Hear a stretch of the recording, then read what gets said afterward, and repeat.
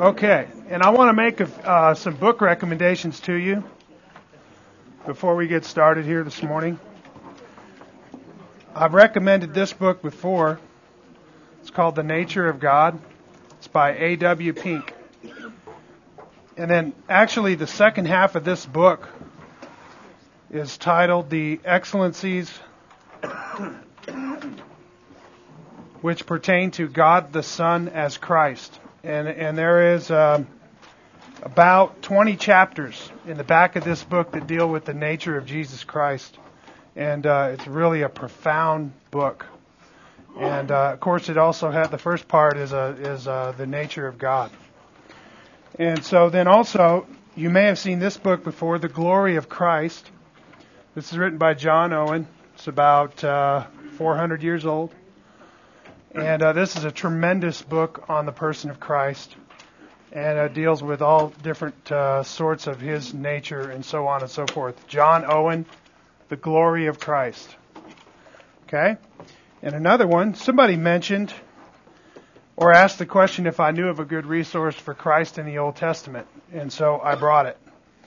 Edmund P. Clowney, The Unfolding Mystery, Discovering Christ in the Old Testament. This guy's one of the experts in today's church on Christ in the Old Testament. Edmund Clowney.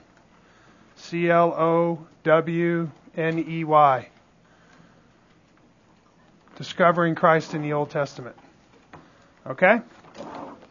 So I wanted to make you aware of those. And then also, could somebody grab us a basket that we can pass around for to put some money in?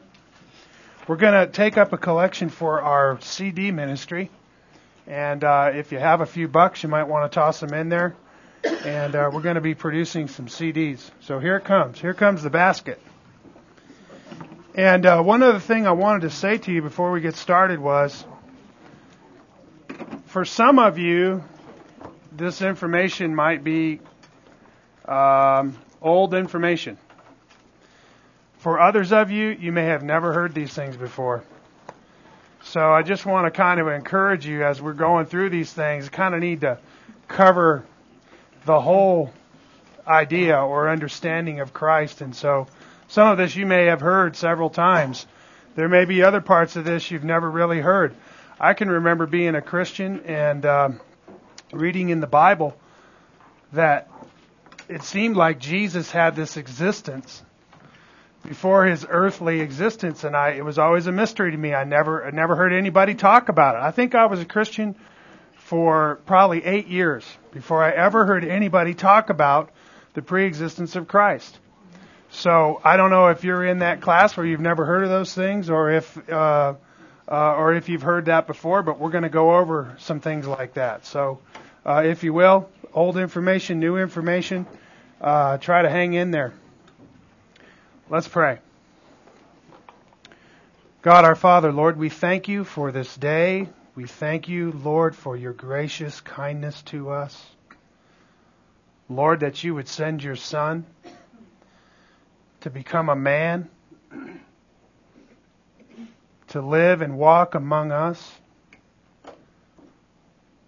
I pray, Lord, that there would be room in our hearts for Christ, that the Lord Jesus would reign in that place, King, as he is in truth. Lord, I pray as we discuss and talk about the Lord Jesus, that you would open up our eyes to see him in an even clearer way than we have in past times.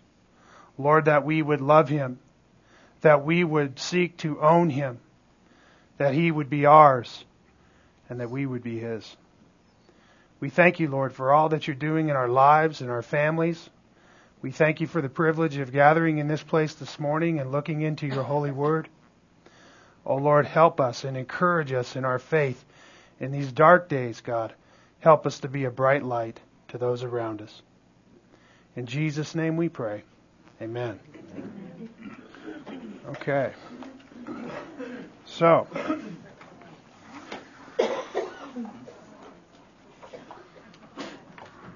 as we get started here, we are going to be starting on page 9 today and talking about the two natures of Christ. The two natures of Christ.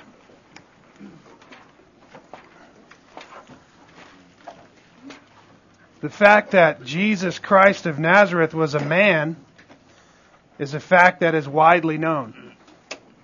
The historical record of Jesus' life and ministry is clear for all to see.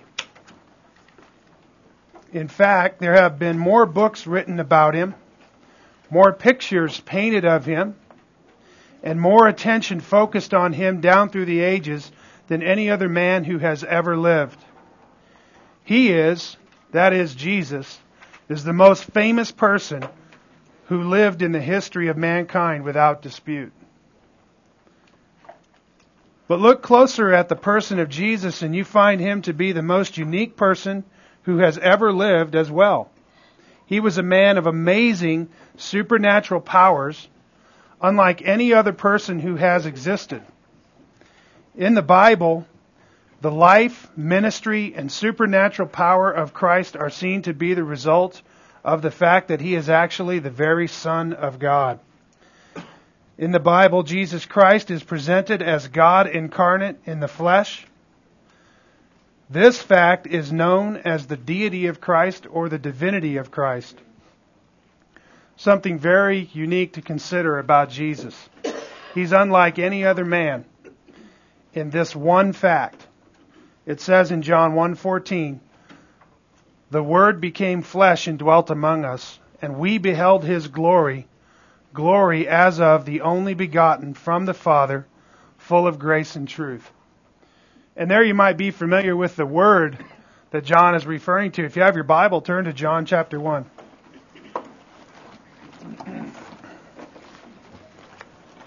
And there in the very first chapter of John, in fact in the very first few verses of the Gospel of John, Jesus is presented as the Word, capital W, deity. He is described as the very Word of God. Isn't that an interesting title? Isn't that an interesting concept to think of, that Jesus in the Bible is called the Word of God? That He Himself is the living Word. If you will, when we think of the term Word, what is it that we're thinking of? Well, it's a vehicle of communication, isn't it? Think about that and apply that to Jesus. He's the vehicle of communication. Interesting. But what is it that He's communicating? Well, this is what's so unique about Him. He's God in the flesh. He's God with us. He's God come to be one of us. And thus what? Communicate God to us. Right? He's the Word. And this is an amazing thing. In John chapter 1, verse 1 and following, it says there, "In the beginning was the Word, and the Word was with God, and the Word was God. He was in the beginning with God." And there, John making some very clear statements about Jesus. You know, he doesn't come out and say, "Well, this is John. I'm going to tell you a little story about the life of Jesus," and so on and so forth. John comes right out, and this is what he says. "In the beginning was the Word." And he's making this proclamation about Jesus, isn't he? And his proclamation implies many things, doesn't it? But first and foremost, it implies preeminence. It implies lordship. It implies deity. Does it not? And then to make it crystal clear, as he goes through the book, he gets to verse 14, and there he says, "The Word became flesh and dwelt among us." And here John is saying, the eternal Word of God, who in verse 3, look back at verse 3, he says, "All things came into being through Him." Right? The Word is a Him. The Word is a He. He's a man. He's describing Jesus, the man, as the eternal Word. And then he says, this eternal Word became flesh and dwelt among us. That's an amazing thing indeed, isn't it? Surely there are no words that I could try to find this morning that would describe the profundity of this idea. that God would become a man and walk among us. And when you consider Jesus and who He is a very, extremely profound man who is not like us at all. And this is what we should expect of the most famous person in all of history. Wouldn't you agree? I mean, if God really did come to be a man and walk among us as a man, then He ought to be the most famous person around. Would you agree? And in fact, He is. And it's a very interesting thing to consider that, this Jesus came in to time and space, became a man, and walked among us. And then to consider how in the course of history, Christ has impacted the world. And how and there's so many things about Him. We're going to talk about some things about Him which are just absolutely amazing. But this man, Jesus, who is this man, Jesus? Who is He? And so we look to the Bible. When we consider the biblical Jesus, we find Him to be this unique person in history in which God became a man and lived in the flesh as a man, the God-man. In the history of the world, no other claim as this has been the center of more controversy, study, and focus of theologians and religious worshipers as the life, death, and resurrection of Jesus Christ. More than this, the claims of this man, Jesus Christ, and the supernatural powers He bore, witnessed by thousands, make Him a wonderful and fearful man indeed. Consider just a few of His claims and works. So, here's this Jesus. He shows up and He says things that are unlike any other thing that any man has ever said. You remember that the Pharisees sent a delegate to go and arrest Jesus. And they came back empty-handed. Do you remember what they said? They said, "No one ever spoke like this man." Think about it. Who else walks around in the world and claims to be God in the flesh? Well, there's been a few who've done that, right? But they sure haven't borne much evidence of their godhood, have they? Amen? But what about Jesus? What about Jesus? Jesus claimed to be God in the flesh. I've given you some biblical references there on your handout on page 9 for some of these claims. But He also claimed to be the promised Messiah of the Jews. Right? And if you know your Old Testament really well, you know that that's also a claim to deity. Right? Because it was revealed in the Old Testament that the Messiah would be the Son of God. Amen? And God only has one kind of offspring. Would you agree? Well, He claimed to have pre-existed His life on earth in heavenly glory. Did you know that? Did you know that Jesus claimed to pre-exist His life on earth? I think that's an astounding thing. How about this? He claimed to be the final judge of all people at the end of the ages. Thanks so much, Stuart. If you didn't get a handout, well, maybe we'll pass those out if we get there. We may not get to that page. But there's some more handouts there for today, page 11 and following. But he also claimed to give eternal life to those who embrace His message. Think about that. Who's walking around today telling us they can give us eternal life? And how quickly would we dismiss them as a raving lunatic? Amen? But what about Jesus? What is it about the life of Jesus that might show us that indeed He has the power to give eternal life? Maybe the fact that He was raised from the dead, of which there are 500 witnesses or more, right? What about this Jesus, who pre-existed His life on earth, who is the final judge of all people at the end of the ages, who is the one who walks around and claims to give people eternal life? Who is this Jesus? If He is who He says He is, I would think there couldn't be a more important question than who is Jesus. Amen? I mean, if He's going to be the final judge of all people at the end of the ages, don't you suppose all people ought to have an idea who He is? Amen? And more importantly, maybe we ought to think about some of the things He said. Interesting. Well, He also taught with supernatural wisdom never heard of in history. When Jesus would speak, people were amazed. People are still amazed, right?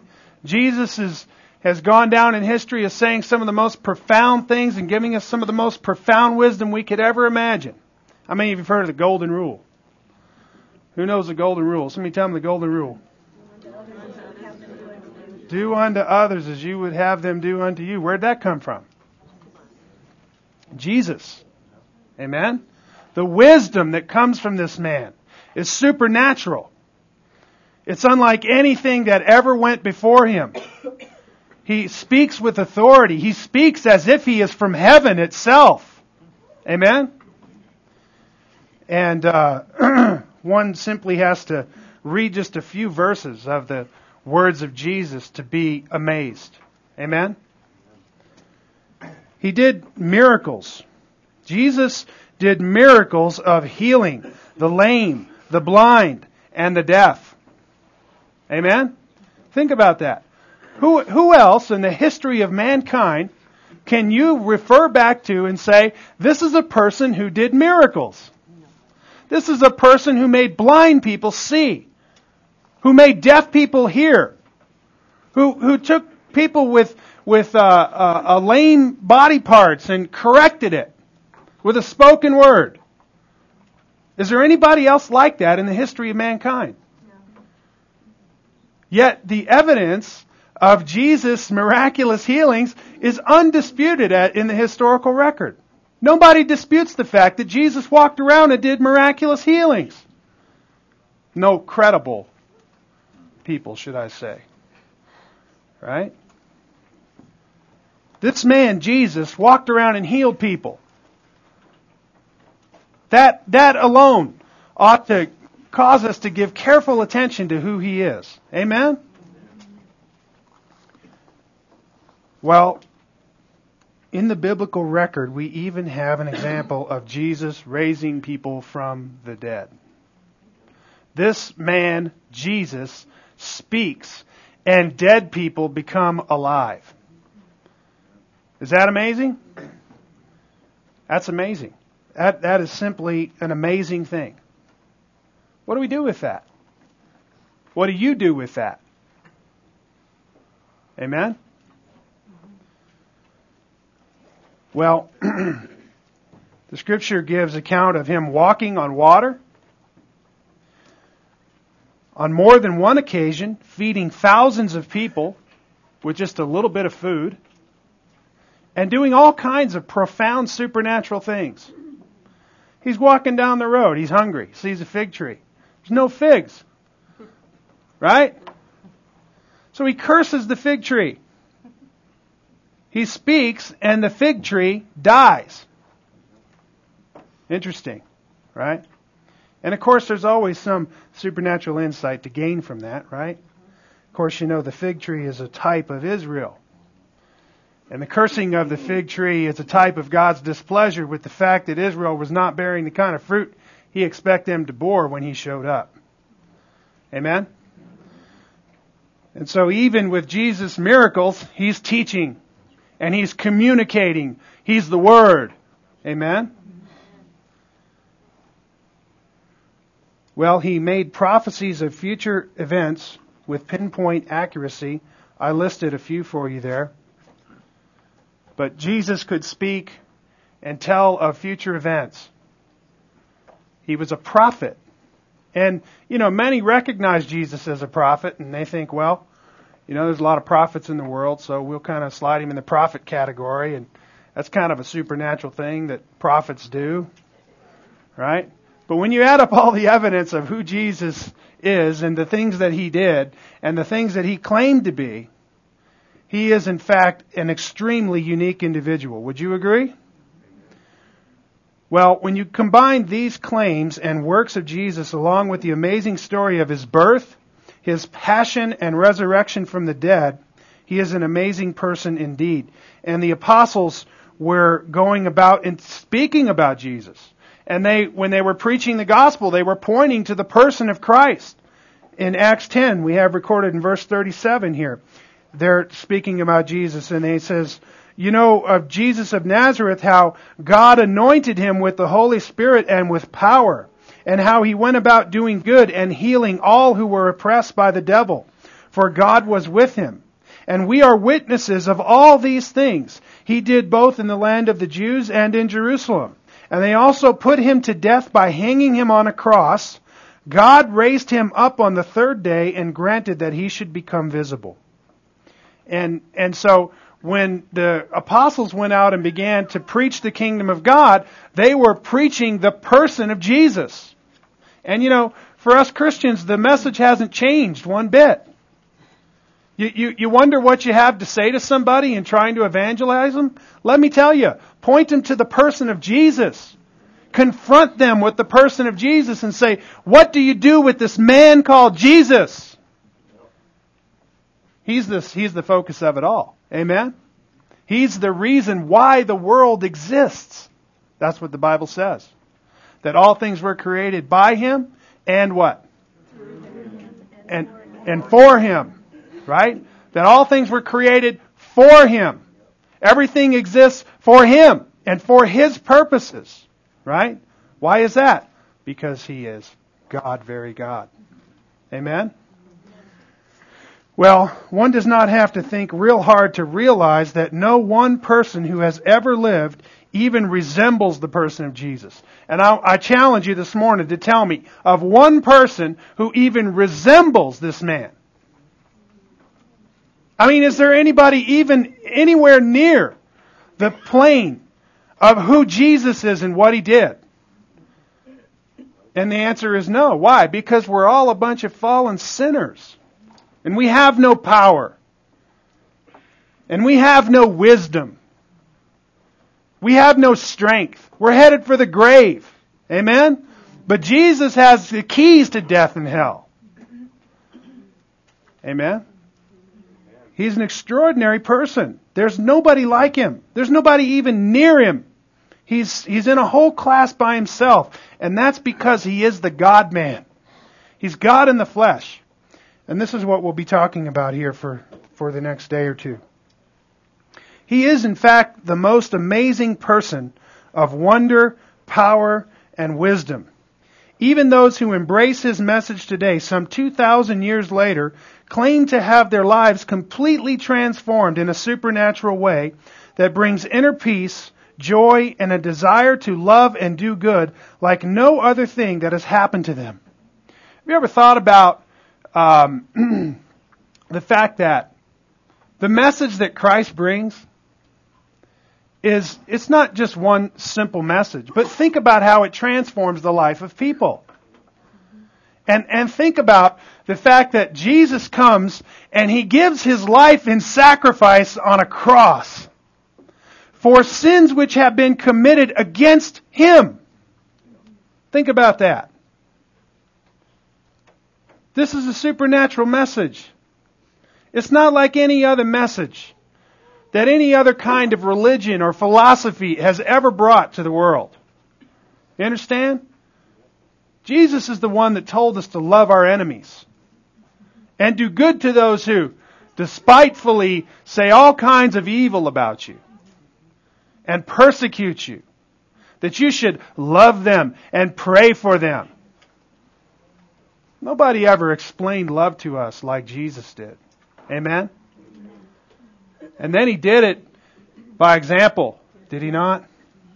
Hanging on that cross, some of His last words were, Father, forgive them. They don't know what they're doing. Amen? I mean, I can't imagine a man like Jesus dying through such a brutal murder.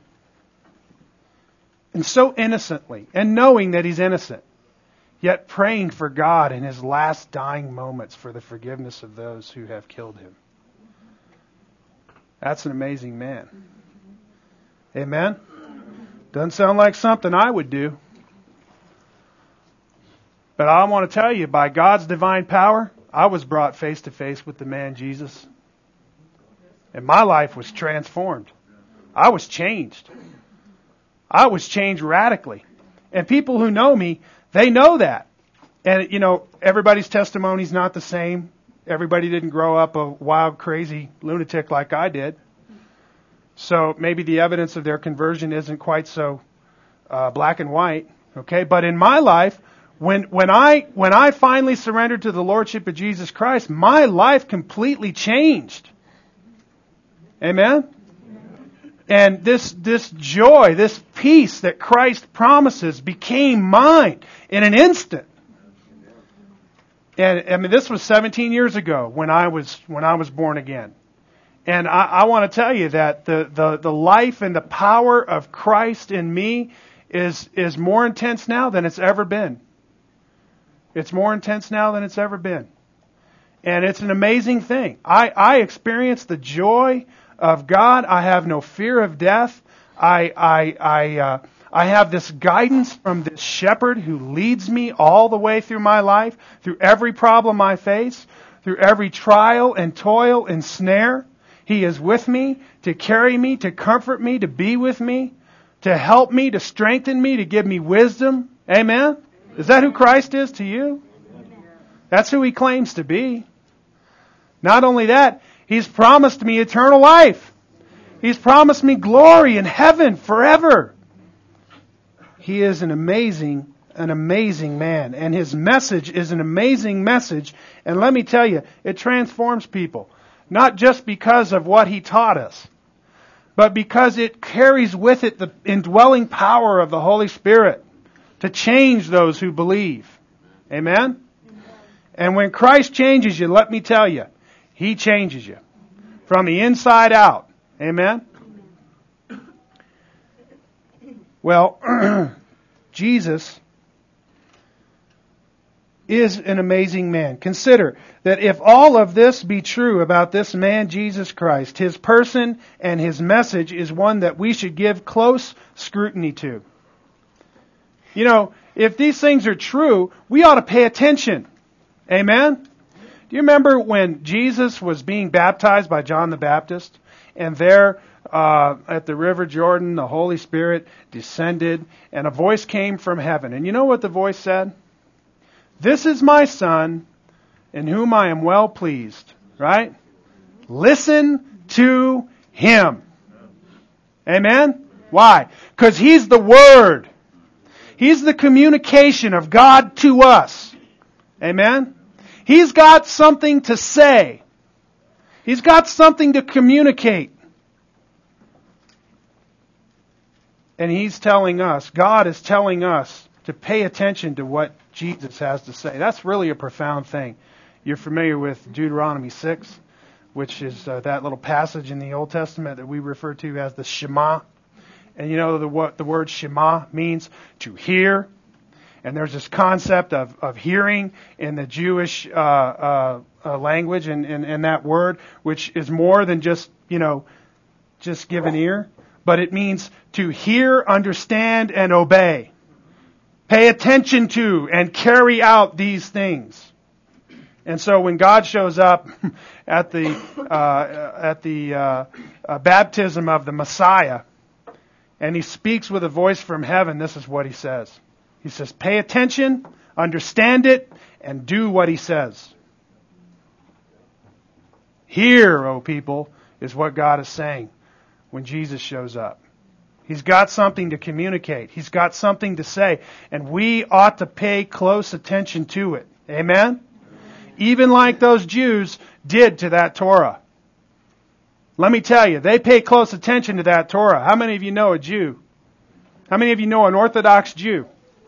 Or you're familiar, you've been instructed about the Jews and how they pay attention to the Torah. Amen? Let me tell you. The Torah is here. And we ought to pay attention. We ought to give close scrutiny to the things that Jesus has said and the things that Jesus did and the person who Jesus was. When we get to heaven, He is going to be the central focus of everything. And I want to tell you, just the sight of Him will send your heart soaring for ages. You will never come down from the high that you will get upon seeing His face. I don't know what other terms to try to use to describe what it must be. What an exhilarating experience it must be to see God. But I do know this, that this is His world. And when He brings it to its expected end, He's promised me a place in glory where I'll get to see His face. Well, Jesus answers all the great concerns about our lives and our world. I want to ask you, what deep question could you possibly ask that Jesus hasn't addressed? And if He hasn't addressed it in specific, He's addressed it in principle. He's explained to us all of the great realities about life. He's answered all the questions about our origin, about our destiny, right?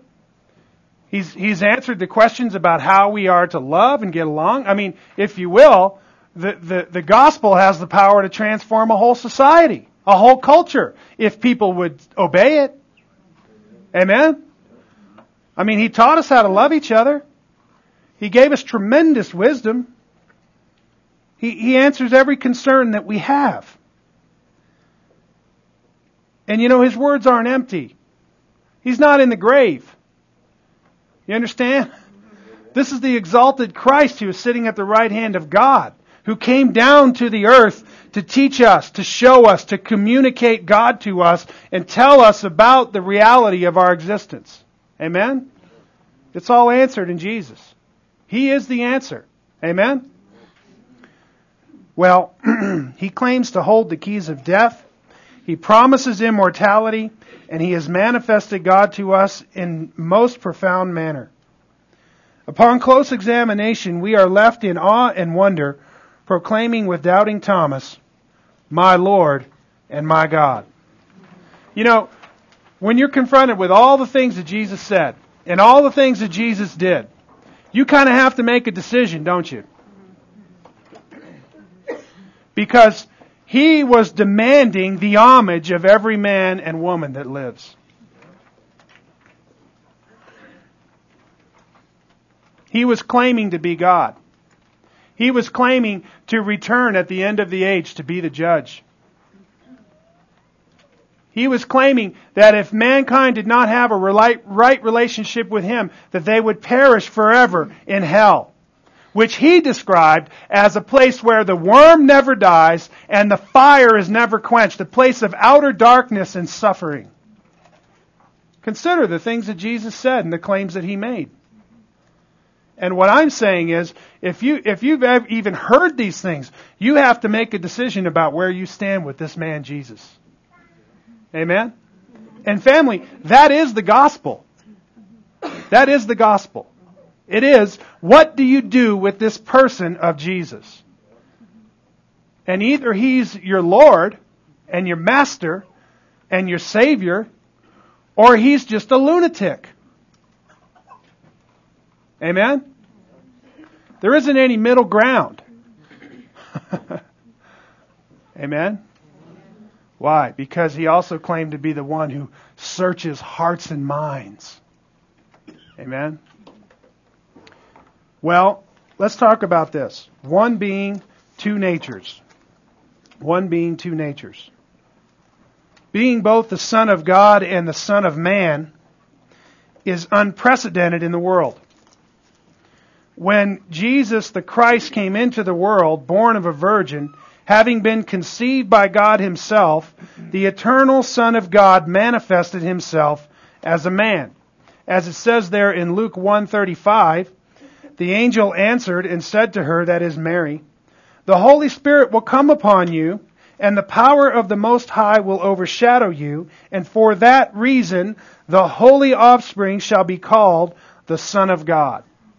And so the angel shows up and he enunciates, right? This is the Annunciation, right? He enunciates the birth of the Messiah and says there that he will be called the Son of God. Okay? Now that's a most profound term indeed, because it's saying that Jesus is the very Son of God. He's God's Son. Imagine that. And how unprecedented that idea or that concept is in the history of mankind. Well, here we have an idea or a concept which the human mind can hardly grasp. God in the flesh of a man.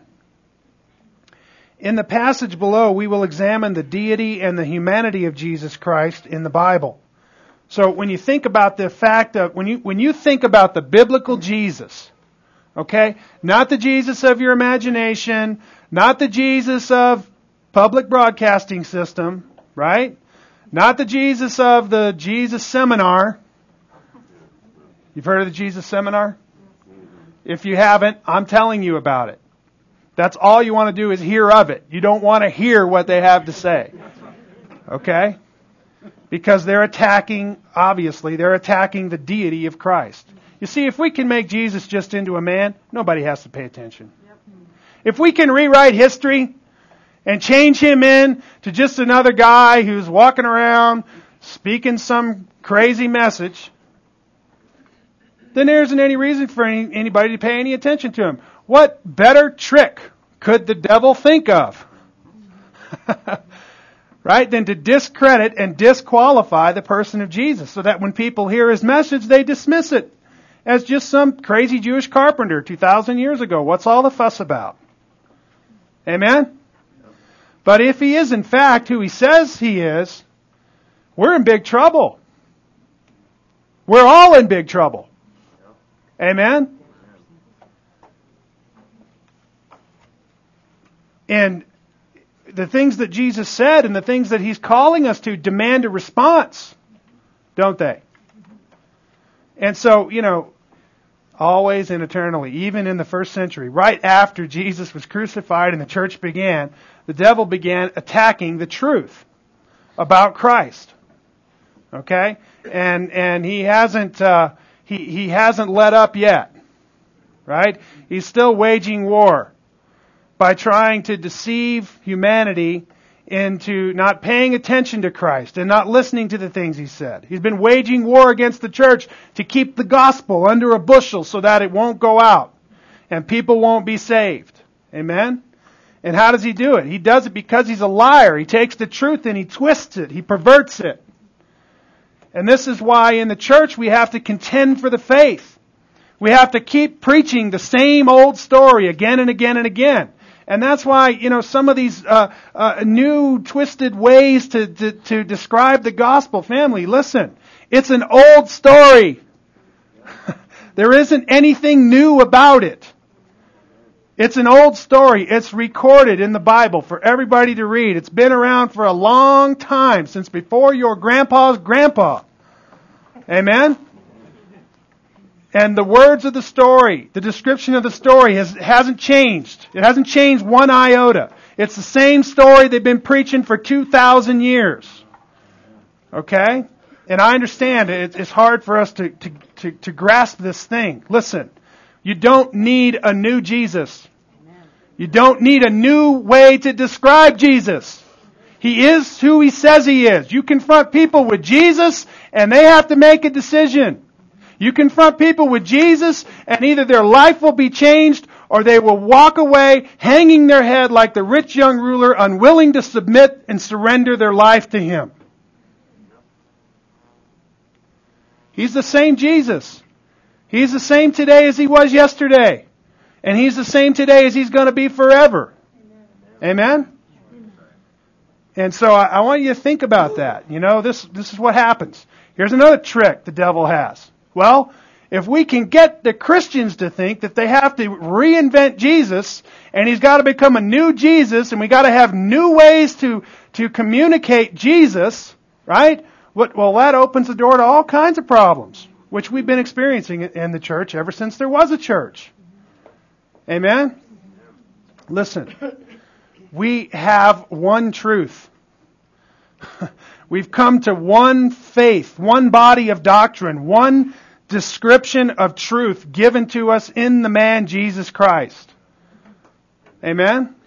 And that's the message that we preach. It's an old story of an old rugged cross. That's what it is. There isn't anything new about it. And let me tell you, if people are offended by an old rugged cross, it's because they need to be offended by an old rugged cross. And guess what? There's a bloody man dying there, innocent. And that man is not just a man. He's God in the flesh. God came from heaven to the earth and we killed Him. We crucified Him. You and me, we crucified Him. Does that offend you? You should be offended by that. It's an offensive thing. But let me tell you, you being offended is not nearly as important as God being offended. And that's what we did to Him. Amen? And, we want to make the Jesus a happy Jesus. We want to make God a happy God. And, we want God to be this big white-haired, white-bearded grandpa in the sky who pats everybody on the head. Let me tell you, He is in fact that for everyone who surrenders their life to Christ. But for those who do not, He is the most fierce enemy that can exist. You with me? And family, that's part of the gospel message. That's part of the gospel message. We're warning people to flee from what? The coming wrath. Amen? And that's offensive. We're telling people that God is going to judge them and destroy them in hell. Why are we telling people that? Because that was Jesus' message. That was Jesus' message. And that's the old story. And we can't reinvent it so that we have a happy Jesus and a big white-haired grandpa God in the sky. Okay? If we're going to preach that part of the nature of God, we've got to bring it to balance with the rest of God's nature. Amen? God is angry with sin, and He's going to judge the world. In fact, look around. Look at the suffering and death that you see. That's the wrath of God being revealed from heaven against men who suppress the truth in unrighteousness. You wonder why there's so much death and suffering in the world? It's because man has sinned against God. And God is simply carrying out what He told Adam He would do. In the day you eat of that tree, you shall surely die. Amen?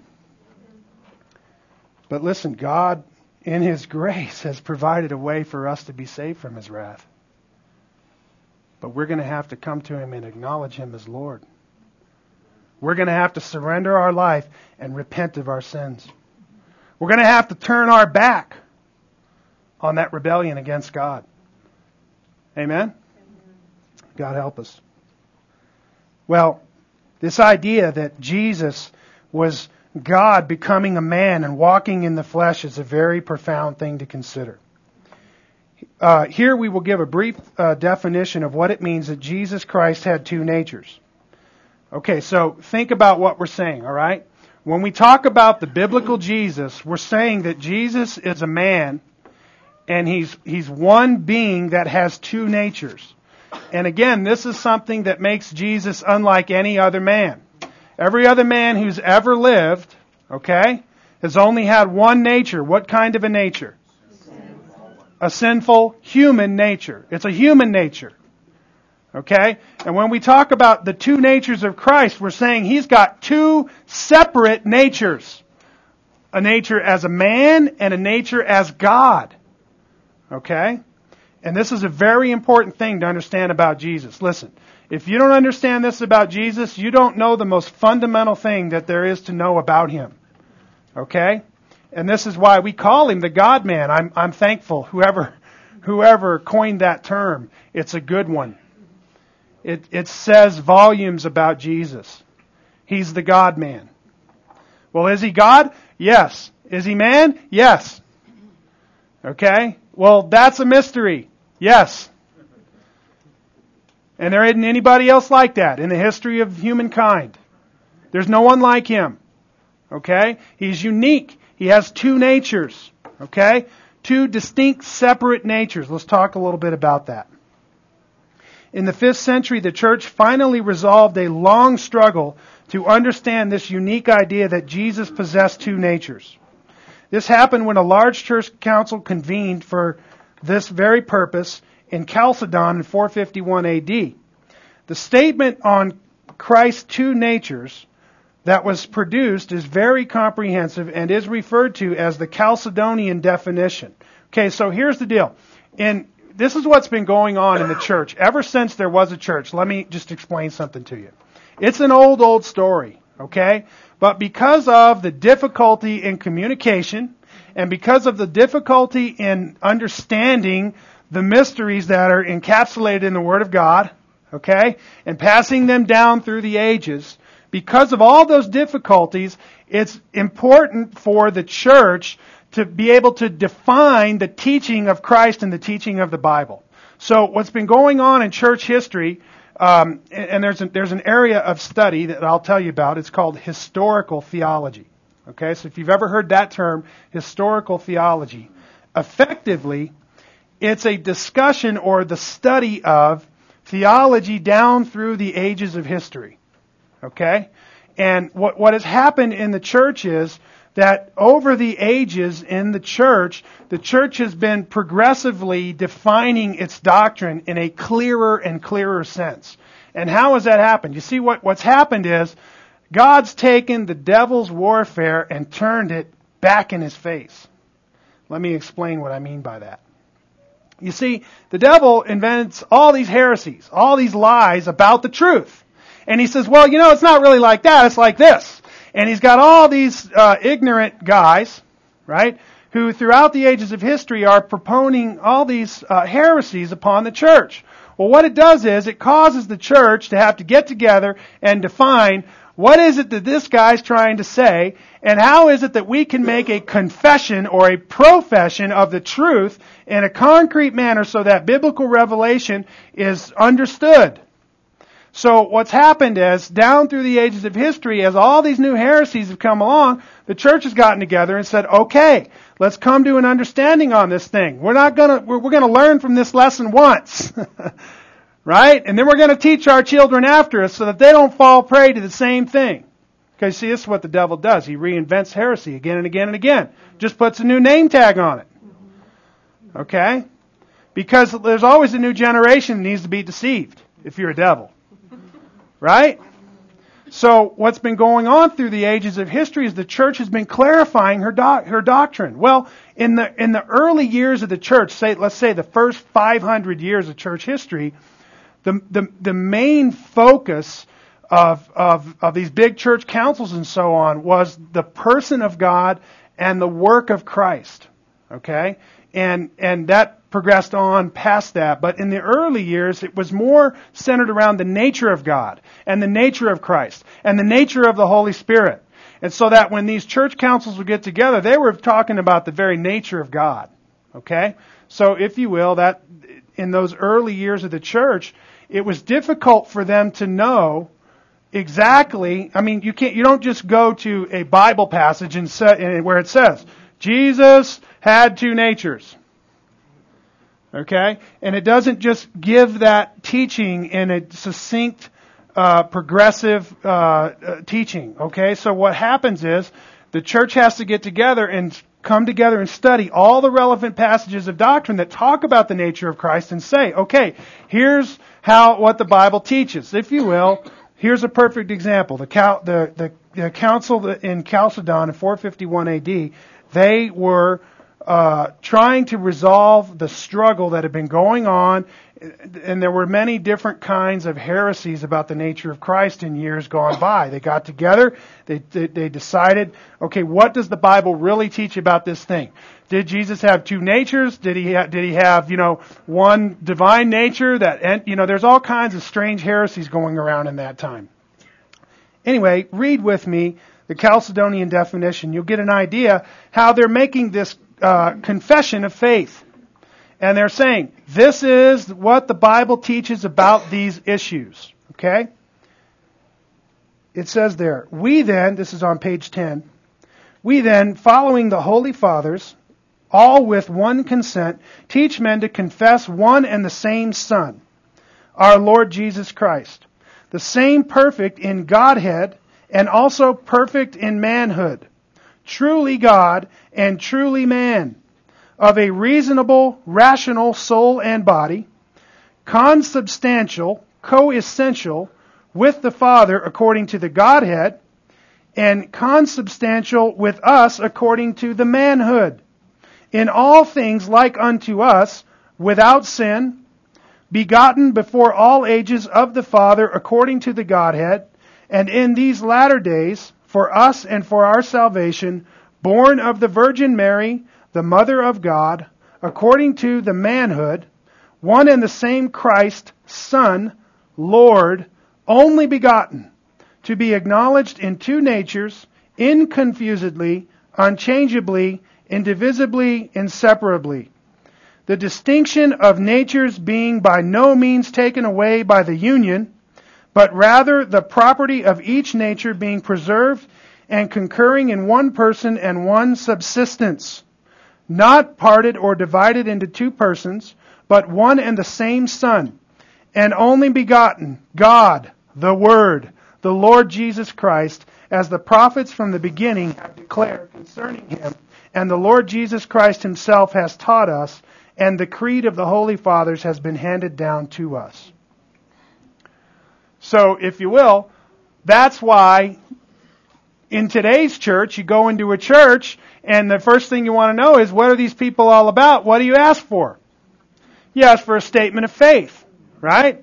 Because they're going to tell you what in their statement of faith?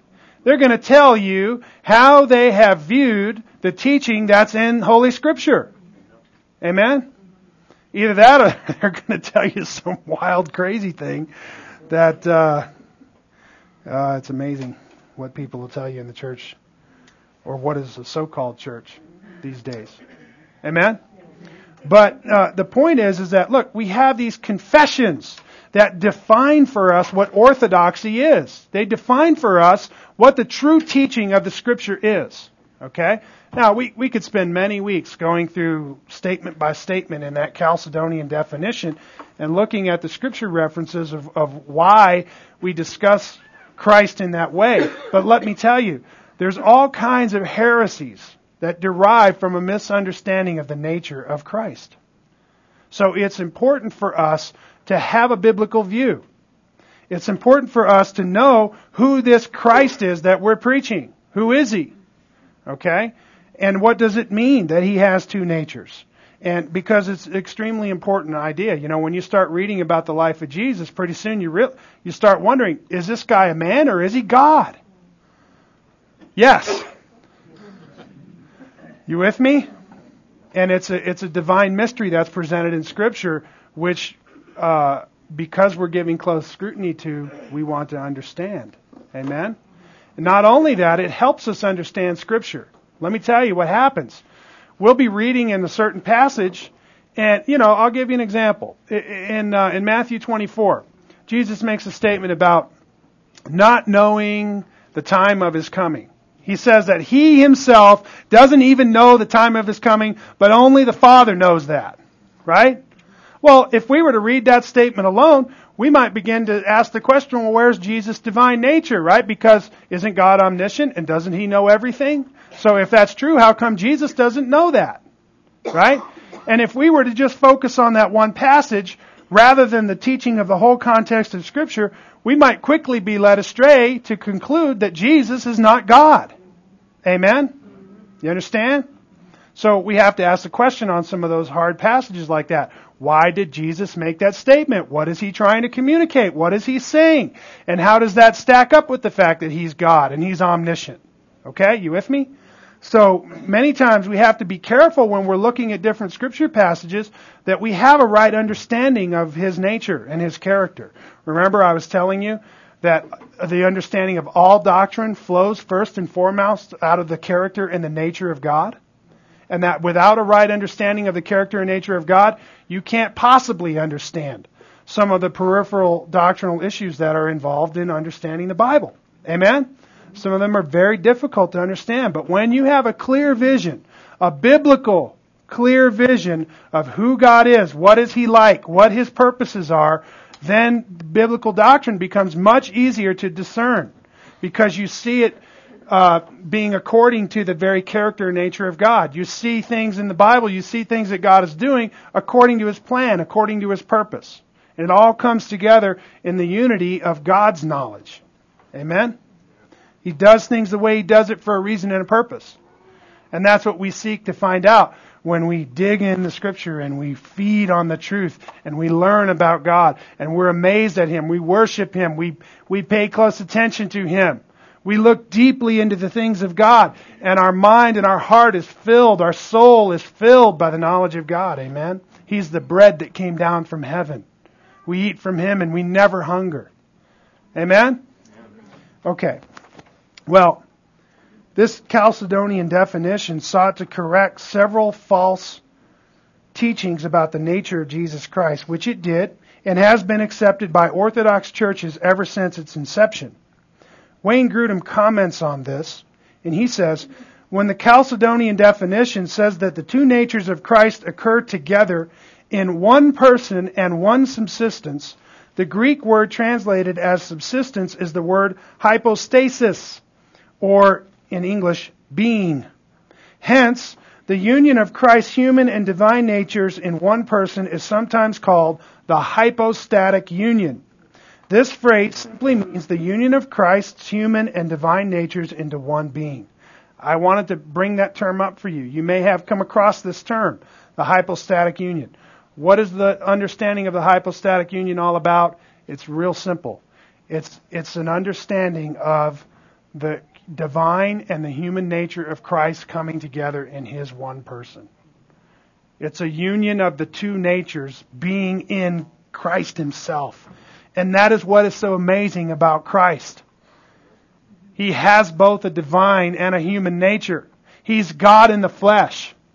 He's 100% fully God, and He's 100% fully man at the same time. It's a very interesting thing to try to grasp. The Bible makes very clear statements about the fact that Jesus was both human and divine. And this miracle is a precious treasure for us to embrace as we worship our Lord Jesus Christ. Romans chapter 1 and verses 3 and 4 say this. It says, concerning His Son, who was born of a descendant of David according to the flesh. In other words, He was a man, right? Who was declared the Son of God with power by the resurrection of the dead. Now He's what? God's very Son. Amen? That's another way of saying He's God. Amen? And according to the Spirit of holiness, Jesus Christ our Lord. So there you have in one verse of Scripture where Paul is explaining what the gospel is. Well, it's about this man Jesus, what? That He was born according to the flesh, a descendant of David, but was declared with power the Son of God. Amen? Galatians 4 makes a similar statement. It says, but when the fullness of time came, God sent forth His Son, born of a woman, born under the law. Think about that. God sent forth His Son. From where? You with me? From where? Where did He come from? Who is this man? You with me? It's amazing to answer that question with biblical answers and find out, where did Jesus really come from? Where did Jesus claim to come from? Think about that. And we'll talk about that next week. Many times when we read through the Bible, we will encounter various passages which may stress one or the other nature of Jesus. When this happens, we must remember that we understand the verses in the Bible in their larger context of the passage, chapter, book, and even the context of the whole Bible. Therefore, We must understand these difficulties in the light of what the entire Bible teaches about each one. As we see Jesus revealed in the pages of Scripture, let us worship Him with reverence and awe, and with the hymn writers say, "Hail the incarnate deity." I don't know about you, that's one of my favorite Christmas songs, because there they are singing about the incarnation of God in the flesh. Okay? And in this hymn, I want to just read a few lines to you. There it says, "Christ by highest heaven adored, Christ the everlasting Lord." Just think about that statement, what it's saying about Jesus. He's everlasting. What does that mean? He was, and He is to come. Amen? And He's not just was and is to come, but He is the Lord. He's the Lord of eternity. Amen? They say there, "Late in time, behold Him come, offspring of the favored one. Veiled in flesh, the Godhead see. Hail the incarnate deity." Glorious. Glorious thing to consider. That here is God in a man's body walking on the earth. Amen? Profound. Profound. I don't know about you, but I got something to celebrate. "Pleased as man with men to dwell, Jesus our Emmanuel. Hark the herald angels sing, glory to the newborn King." Amen? Well, I hope that's the cry of your heart this morning. Shall we pray? Well, Lord, I pray that You would open the eyes of our heart to see what this means. That You came to the earth, became a man, and walked among us. I pray, Lord, that as we consider Jesus, that we would understand Him to be who He truly is. Truly God and truly man. I pray, Lord, that not only this, but that we would give ear and that we would listen to Him. Lord, that we would take it to our heart that He is the Lord and that there is no other. Lord, that we would listen to His words as sweet drops of rain from heaven. And may they water our thirsty souls, God. I pray that indeed we would have an ear for Jesus, the living Word. Amen.